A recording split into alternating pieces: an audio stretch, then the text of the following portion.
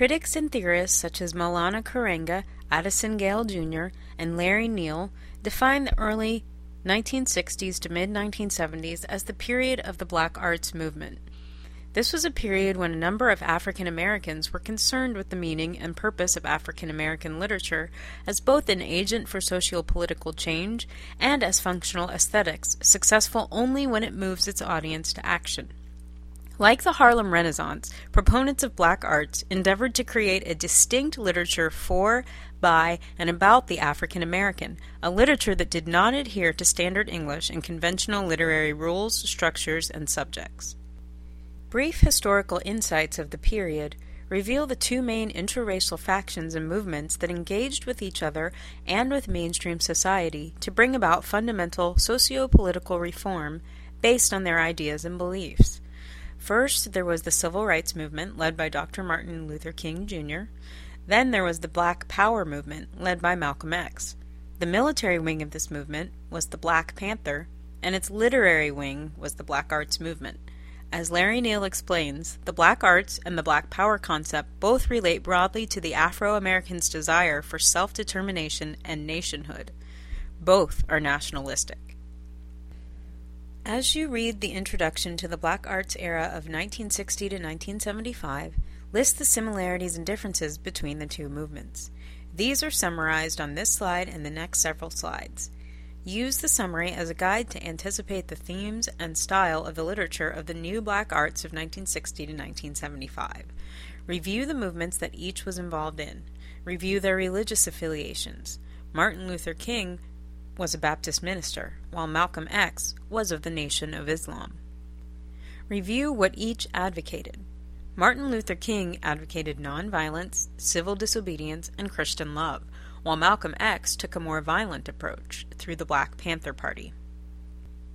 Consider their cultural and religious values. Martin Luther King based his values on Christian beliefs, while Malcolm X rejected Christian values. Consider their literary affiliations and their treatment of women.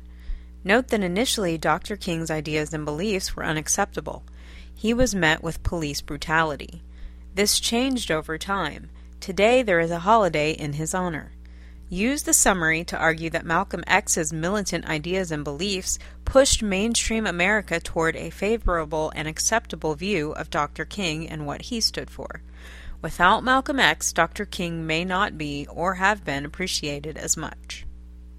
In many ways, Malcolm X was the opposite of Dr. King. His autobiography invites intertextuality with both Dr. King's beliefs and the firmly established Christian heritage of African Americans from the era of slavery to the present. He repeats key Christian themes with a difference and attempts to revise and reverse the Christian focus and beliefs. In literary theory, intertextuality, according to Webster's Reader's Handbook, is a text's quality of interdependence with all previous and future discourse. Julia Kristeva in the 1960s introduced the term to express the idea that every new literary text is an intersection of text, that it has absorbed and transformed previous works, and that it will be absorbed and transformed by future texts. In Chapter 11 of his autobiography, titled Saved, he repeats and revises the Christian doctrine of salvation and instead represents Elijah Muhammad, the Nation of Islam, and the Quran as sources of grace and redemption. Western societies that have championed Christianity and missionary activities are perceived as agents of the devil. The Nation of Islam, Elijah Muhammad, and Muhammad replace them as agents of good and reformation. His text, therefore, acts as religious and political struggle, or jihad, foregrounding the Muslim religion as liberatory, as opposed to Western society that he represents as oppressive and evil. As you read Malcolm X, examine how he departs from the firmly established African American Christian beliefs and adds a Muslim component or view to African American identity. Explore how his militancy creates a space and voice of extremism and activism in African American literature. Illustrate the role of faith convictions in the process of moving from passiveness to activism. Do you agree with his position? Based on your knowledge of African American literature that predates Malcolm X's autobiography, what themes, tropes, and conventions are repeated or revised and given impetus? How is it an autographic, liberatory narrative that both honors and rewrites the slave narrative tradition with its focus on bondage, literacy, transformation of self, freedom, and role of religion? As mentioned earlier, the Black Arts Movement was the literary wing of the Black Power movement led by Malcolm X. So be warned, the poetry is no friend of decorum. Use the poetry of Amiri Baraka and Sonia Sanchez to illustrate the poetic aspirations of the Black Arts Movement.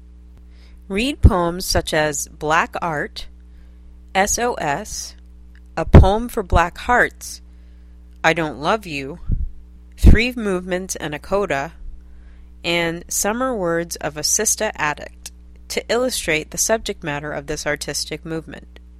What issues are being addressed? How are the poems anti-Christian, anti-Semitic, anti-white, anti-mainstream, and polemic or controversial?